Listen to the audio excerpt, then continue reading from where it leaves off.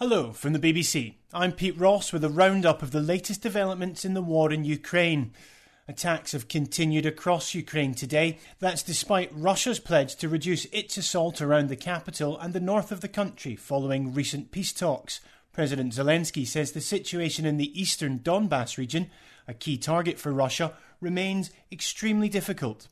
The BBC spoke to Russia's Deputy Permanent Representative to the United Nations, Dmitry Polyansky. He ruled out returning control of Crimea and the Donbas region to Ukraine as part of any peace deal.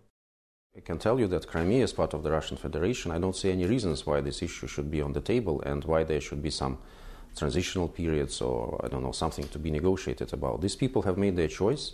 We respected this choice, so what can we speak about in this regard? Our UN correspondent, Nada Tawfik.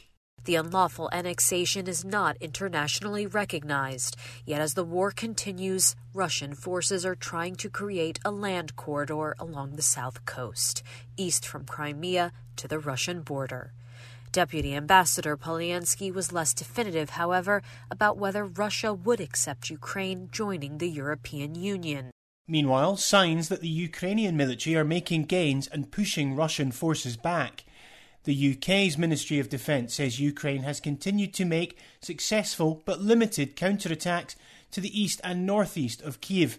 Ukrainian forces say they're making gains around Kherson in the south, the only major city held by Russian forces. And the governor of Russia's Belgorod region, just across the border from Ukraine, says Ukrainian helicopters attacked an oil depot in the city. Ukraine hasn't said whether it was behind the attack, but a Kremlin spokesman said the incident could not be described as conducive to peace talks. From Moscow, here's Jenny Hill. The Russian response thus far has actually been really rather muted, surprisingly so, given that the Kremlin usually seizes on any opportunity to portray Ukraine as an aggressor. If it's proven that this was a successful attack on Russian territory by Ukrainian military helicopters, that might prove to be rather a humiliating development. Doubts are growing whether a humanitarian operation for the besieged city of Mariupol in southern Ukraine, where tens of thousands of people remain trapped, will go ahead as planned today. The city has been under relentless bombardment for weeks. Amanda Pitt from the United Nations told the BBC the situation there was desperate.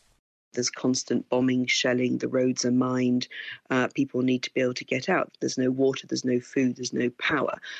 So that intense fighting is having a terrible impact. And we've seen so many problems relating to the infrastructure there. Some 40% of hospitals and schools have been destroyed. And we continue to call for free, sustained access. We need safe passage for people to get out. But whether safe passage will be provided remains unclear. The Red Cross said 3 cars were heading towards the city, but local officials said it remained closed for anyone trying to enter. Looking at the diplomatic picture now, as Western sanctions continue to bite, the Russian Foreign Minister, Sergei Lavrov, is in India for discussions on the sale of Russian crude oil to India. Western countries and Japan have pressured Delhi to take a tougher stance against Moscow, but Delhi has been reluctant to criticise Russia. Mr. Lavrov said Moscow was grateful. Our Western colleagues would like to reduce any meaningful international issue to the crisis in Ukraine. You know our position. We do not hide anything, and we appreciate that India is taking this situation in the entirety of facts, not just in a one-sided way.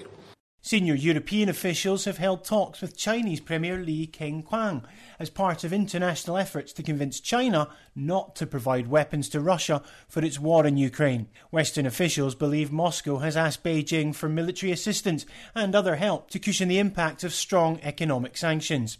The EU is expected to call on Xi Jinping to reject such requests and instead use China's influence to help bring the fighting to an end. And finally, Ukraine's football champions, Dynamo Kyiv, have announced a series of charity matches with top-flight European clubs to be held around Europe in the coming months. The games will be held under the slogan Match for Peace, Stop the War. Clubs involved include Paris Saint-Germain, Barcelona, AC Milan and Borussia Dortmund. Those are the latest developments on day 37 of Russia's invasion. I'm Pete Ross at the BBC.